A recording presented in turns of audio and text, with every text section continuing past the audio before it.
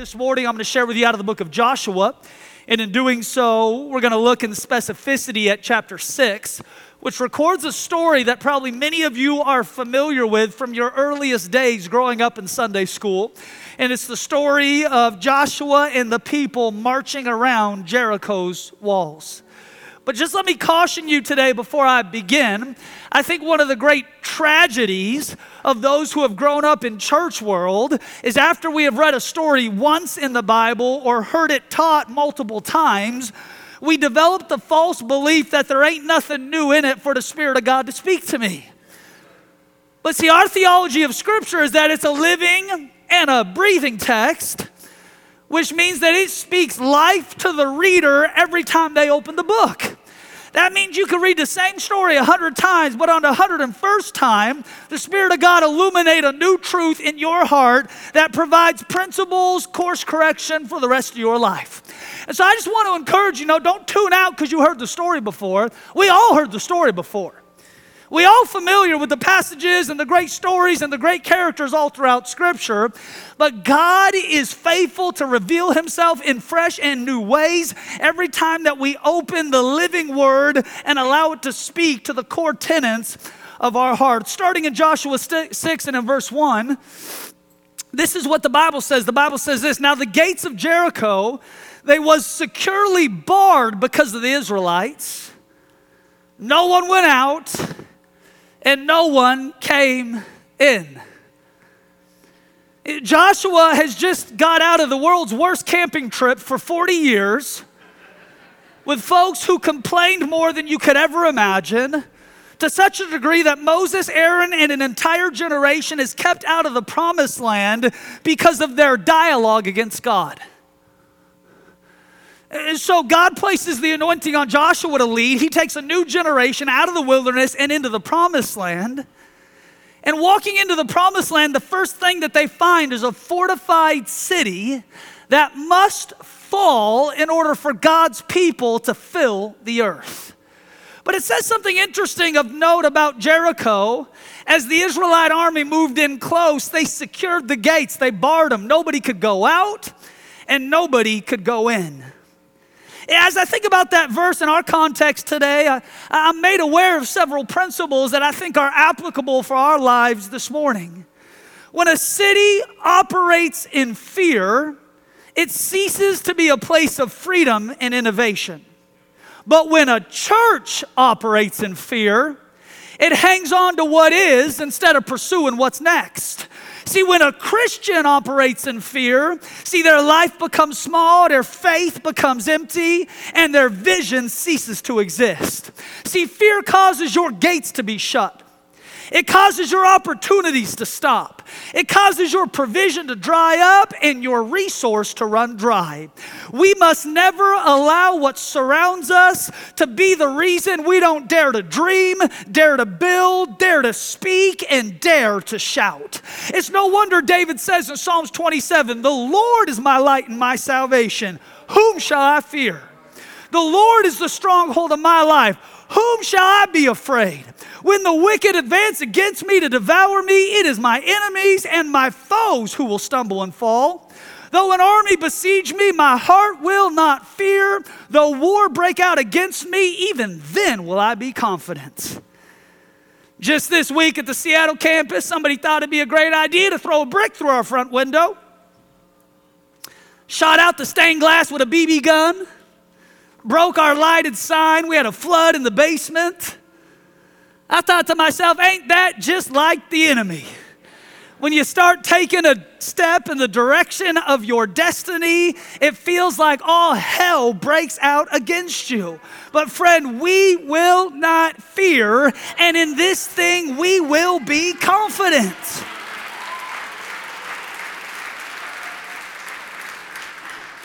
Let me be honest this morning. You know what freaks me out? Seattle.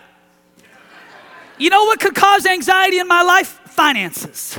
You know what has the tendency to make me fearful? Renting a stadium for Easter and hoping God fills it. But here's what I've learned. Faith is being scared to death and doing it anyways. And I'd rather live with the potential of failure than the regret of not trying in the first place. I preached last week maybe the most direct sermon I've ever given on the importance of Christian engagement in the public square. To be honest, I got so much good feedback from folks in this room, and I just want to say thank you for the encouragement. I also got attacked more online this week than probably the last 8 years combined, but here's what I found.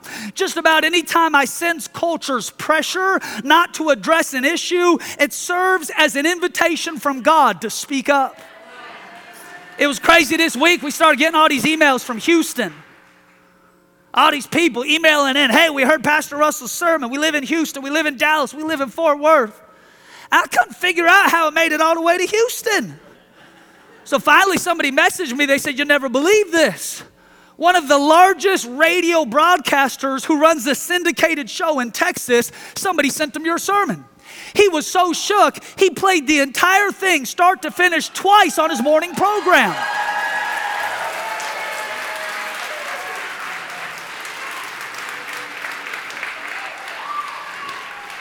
So I had to look up that radio broadcast. I listened to his report. He said after we played this sermon, he said I woke up the next morning to over 1,000 emails from people in the city saying, yo, that's the message we needed. I felt God do something in my heart. I stood up and shouted in my living room, and I just thought to myself, man, a little courage goes a long way, especially when you're facing fear and attack from the enemy.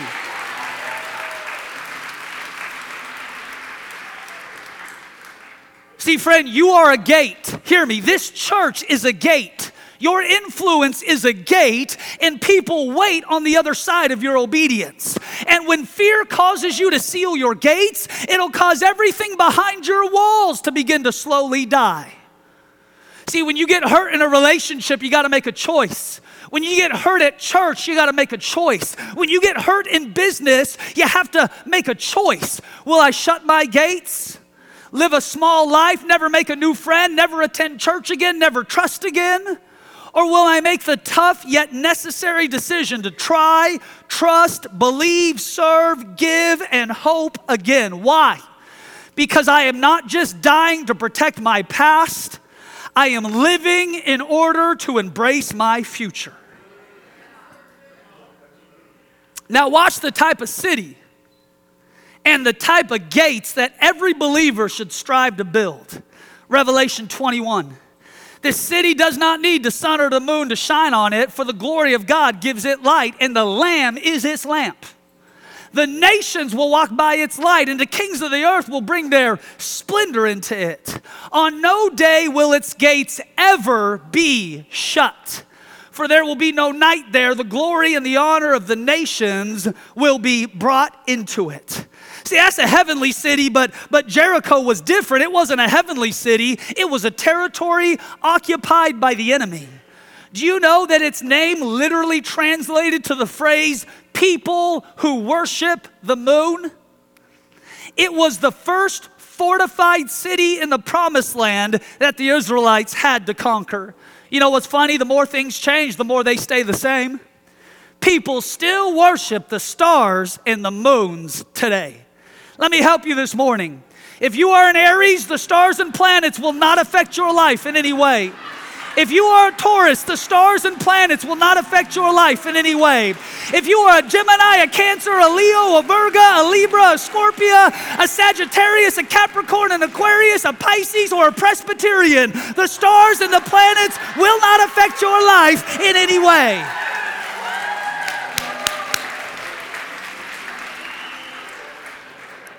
Now, the constellations and the planets cannot tell you your future. Tarot cards and psychics cannot tell you your future. Crystals and potions cannot heal your broken heart. Your chakras do not need to be aligned. Your spirit needs to be regenerated. Your sins need to be forgiven. Your future needs to be secured. And hasn't this been the tactic of the enemy all along? Deceive people into worshiping the creation while they miss out on the Creator.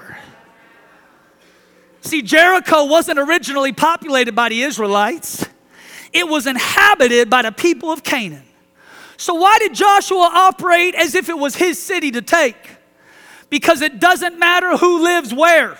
When God says it's yours, it becomes the only permission you need to move in and take over. But God, the enemy been there for 1,000 years. Yeah, but it's time for the church to advance. But God, this city been dark for so long. Yeah, but it's time for someone to turn on the lights. See, there's an interesting literary dichotomy at play in Joshua 6. God tells Joshua, I've given you the land, but what God really means is I've given you an invitation to conquer. See, if I'm Joshua, I'm wishing God would just give me a pre-built, already developed, already secured, move-in, ready piece of land. I made it to the promised land. What more do you expect? I made it to church. What more do you want? I got out of bed. What else do you need? But I got a question for you this morning. How much destiny in your life goes undeveloped because you were expecting the finished product when God was only giving you an invitation to start? See, now when we bought this building 3.5 years ago, not only did I use every ounce of faith, but about every dollar in our bank account just to make the down payment to get in. We did our big Heart for Pursuit offering years ago. I said, guys, we're going to buy the JCPenney, one of the biggest buildings in the downtown district. Let's do it. I think we raised about $100,000. I thought I was the richest man in the world. $100,000 don't go that far when you got to remodel a 25,000 square foot building with no bathrooms, broken electrical, and broken plumbing. And in those days, like we do today, we still had an early Wednesday morning prayer meeting. I can't tell you how many days I'd take those blueprints that I got from the architect. I put them under my arm. I walk back and forth in this altar and pray in tongues until I didn't have any voice left. Just believing that the same God who opened a door to get into the building would be the same God who would open a door for finances and laborers to finish the building. To be honest, I was a little exhausted. To be honest, I was a little irritated, but I was possessed with a vision that I had received from on high, and I could not allow the fear of more work to come to be the reason why I didn't trust God in the middle of my process. Friend, when you get a prophetic word, it ain't a guarantee. It's an invitation to do work.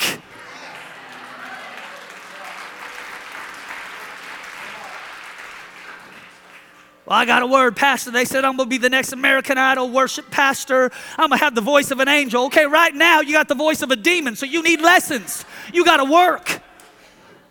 Well, I got a word, my spouse is on the way. Okay, but you need work. And the Bible says something interesting. He said, the Lord rejoices when the work begins. Man rejoices when the work ends, but God rejoices when the work begins. Because when the work begins, the person of God is telling, the people of God are telling God himself, look, I trust you. It ain't going to be easy. There's going to be a lot of late nights and early mornings. There's going to be some disappointments on the way and probably some hell in the hallway that I'm going to have to fight. But the same God who was faithful before is going to be faithful again, and I'm just going to trust him in the process until what I see in my spirit is manifested in the flesh. Now watch verse 2. The Lord said to Joshua, he said, see, I have delivered Jericho into your hands, along with its king and its fighting men. I want you to see this morning, friend. Land takes on the morality of the user. There is no such thing as an evil piece of dirt or a sinful piece of land. There is only territory that is occupied by the righteous or territory that is occupied by the wicked. See, our building in Seattle was a Christian Science cult for 90 years. It was an altar built to a pagan god that operated as a high place in the city, but not any longer. God's people are moving in, taking over and taking what the enemy intended for evil, and in fact, we are using it for good. See, it's funny. Christian scientists deny the Trinity, and they replace the person of the Holy Spirit with a false god that they call, watch, divine science. Isn't it interesting that we've just come out of a 2-year period where all we have heard on the news and in the culture is the phrase, trust the science? Hear me, friend. When we cut that ribbon tonight and officially dedicate that new building to the Lord, all of hell will shake, knowing that the Church of Jesus Christ is unafraid to go into dark places and take back what the enemy has stolen. Now watch. Jericho was the first city, but it wouldn't be the last. After Jericho came Jerusalem, Hebron, Bethel, Adullam, Ai, and others. In total, Joshua would lead campaigns, watch, against 31 different cities in the Promised Land. But Jericho is what gave confidence to God's people that if he helped them before, he would help them again. What if Snohomish is our Jericho? And what if there is still another 31 cities around this region that need the gospel more than you could ever imagine? What if the express purpose of Jericho is to give us confidence for Seattle, Kirkland, Bellevue, Spokane, Yakima, and beyond? See, Jericho was a domino that needed to fall, and when it did, it set off a chain reaction of victories that would establish the Hebrew children as a nation in a new land. Nothing of significance is birthed in the earth without struggle. I find it interesting what God tells Joshua. He said, Jericho already been delivered, even though the battle has yet to begun. In this moment, Joshua is simply being invited to catch up with where God already is. It's already been delivered. It's already been done.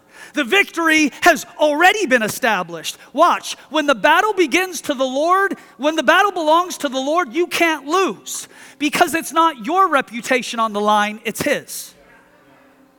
Your miracle already been delivered. Your victory already been delivered. Your breakthrough already been delivered. When a miracle happens, it is not God catching up with where we are, it is us catching up with where He is. Now watch verse 3, I love this. March around the city. Once would all the armed men do this for 6 days. Then have 7 priests carry trumpets of ram's horns in front of the ark, and on the 7th day, march around that city 7 times with the priests blowing their trumpets. Now watch, 6 is the number of man. Man was created on the 6th day. But 7 is the number of God's completion, for God rests on the 7th day. The instruction that comes from God includes both numbers for a reason. March around the city for 6 days with armed men, but on the 7th day, take 7 priests, march around 7 times, and then blow your trumpets, and God will give you the victory. In every recorded miracle that God ever works, there is a human responsibility and a divine responsibility. Stretch out your hand, pick up your mat, step out of that boat, rise to your feet, walk out of that city, open your eyes, speak to that mountain, wash in the river, give and it will be given to you. Forgive and you will be forgiven. Why can't God just cause the walls of Jericho to fall while we stay in our tents and nap? Because God is looking for partners in the earth, and you're one of them. Watch the instruction. Have 7 priests, carry 7 trumpets in front of the ark, and on the 7th day, march around 7 times and blow them trumpets. Do you know that there isn't anything inherently anointed about a trumpet? But there is something anointed about a priest. There isn't anything inherently anointed about a harp, but there is something anointed about a shepherd boy named David who, when he played it, caused demons to flee. And you know what else? There isn't anything inherently anointed about selling insurance, making coffee, doing pest control, working in construction. But there is something anointed about a person who fears God and views their vocation as a kingdom initiative. The anointing doesn't rest on the task, it resides in the person, which means I'm anointed at home and I'm anointed at work. I'm anointed in the highways and I'm anointed in the byways. I'm anointed in the city and I'm anointed in the country, because anointing isn't what I do. Anointed is who I am. Hear me, friend. The anointing isn't on the object, it's in the person. But it causes the object to have a redemptive purpose. The building isn't anointed, the people are. But when an anointed people fill an ordinary building, the building takes on an anointed purpose. Let me prove it to you. 1 John 2. But the anointing which you have received from him abides in you. And you do not need that anyone teach you, but as the same anointing teaches you concerning all things and is true and is not a lie, and just as it has taught you, you will abide in him.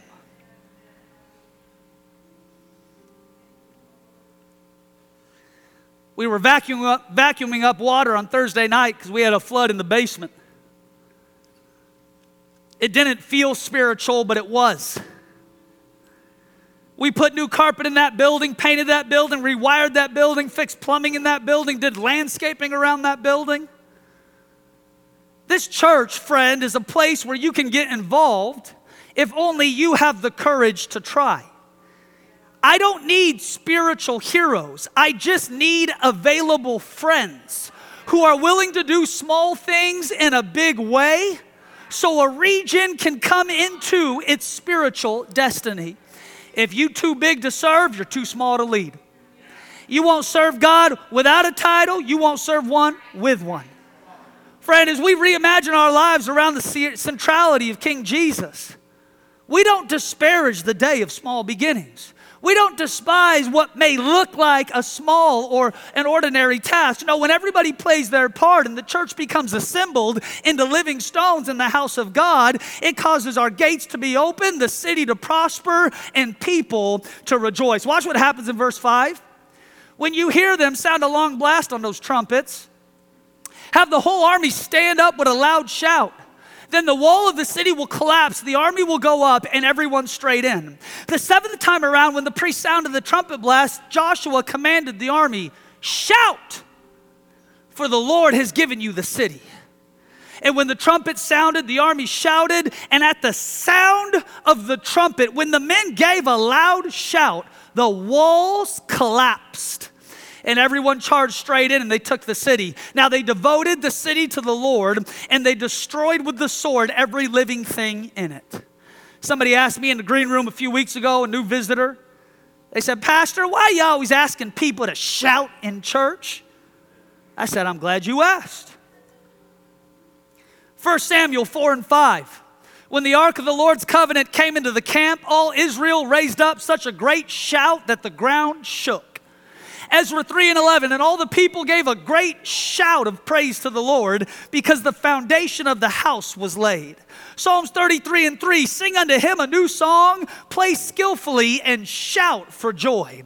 Psalm 95 and 1, come let us sing for joy to the Lord, let us shout aloud to the rock of our salvation. 1 Thessalonians 4 and 16, for the Lord himself will descend from heaven with a shout, with the voice of an archangel and with the trumpet of God, and the dead in Christ will rise first. I ask people to shout because we have a God worth praising. I ask people to shout because God has given us the city. I ask people to shout because it disrupts the ordinary emotion of your day and creates a neurological timestamp that causes you to not ever forget that moment you was in.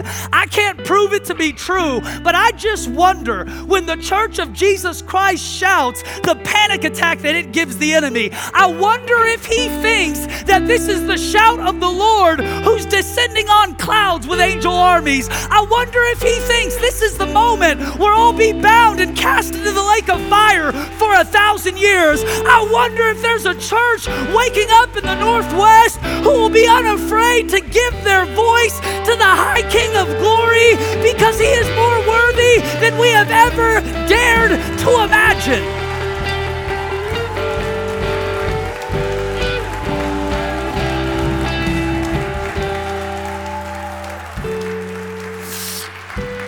Now watch.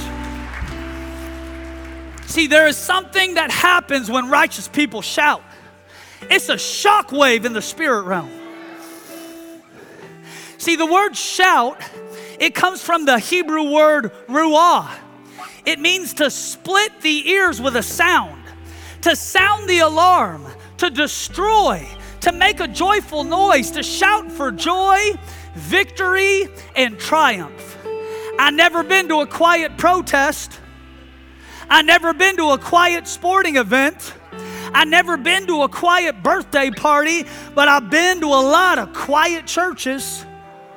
Church has been too quiet in the Northwest for too long, but no longer. This is our season to raise a holy roar, for God is giving us the city.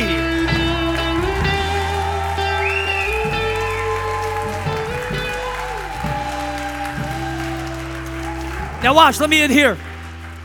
I love this. For many years, secular historians doubted the historicity of Joshua 6. Oh, come on, that was just one of those make-believe stories. Oh yeah, people shouted and the walls came down. Give me a break. It's interesting though. Recent archaeological digs have confirmed the accuracy of Joshua 6. In fact, they said when they dug up the walls, they found something very interesting. When the walls of Jericho collapsed, they collapsed in on the city. Watch. And it created a natural land bridge that Joshua used to march right into the heart of Jericho. It tells me this: what has opposed you in this last season will become your stepping stone into the next season. It's no wonder David says in Psalms 110, the Lord says to my Lord, sit at my right hand until I make your enemies a footstool for your feet. This is why no attack from the enemy can prosper against your life, because when he sends an arrow, God makes it a stepping stone into the next season of your destiny. When the enemy comes in like a flood, God raises you up on the rock that is higher than I. When the enemy tries to throw every distraction at your family, all it does is become a foundation for you to walk right past the enemy's gates, right through the enemy's walls, and plunder what has always belonged to you. The Northwest has always belonged to God. It's never belonged to the enemy. And it's time for the church to find her roar, for God is giving us Seattle. Come on, would you stand and give God a great shout in the Northwest?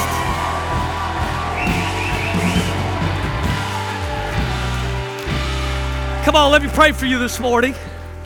Father, now in the mighty name of Jesus, we ask for your supernatural strength in our time of need, that you would cause us to stand, and after we've done everything to stand, continue to stand.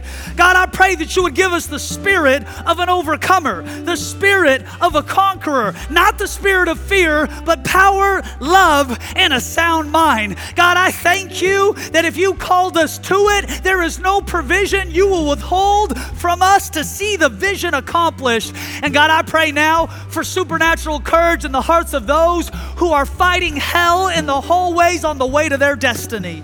You will not give up. You will not grow weary in well-doing. You will not lose your peace. You will not lose your joy, for the Lord your God walks with you, and his anointing resides within you. So God, today, we offer you high praise and glory for everything you've done and everything you have yet to do. If you will be our God, we will be your people. And we give you all honor, glory, and praise in the church, both now and forever. Come on, all God's people said amen and amen.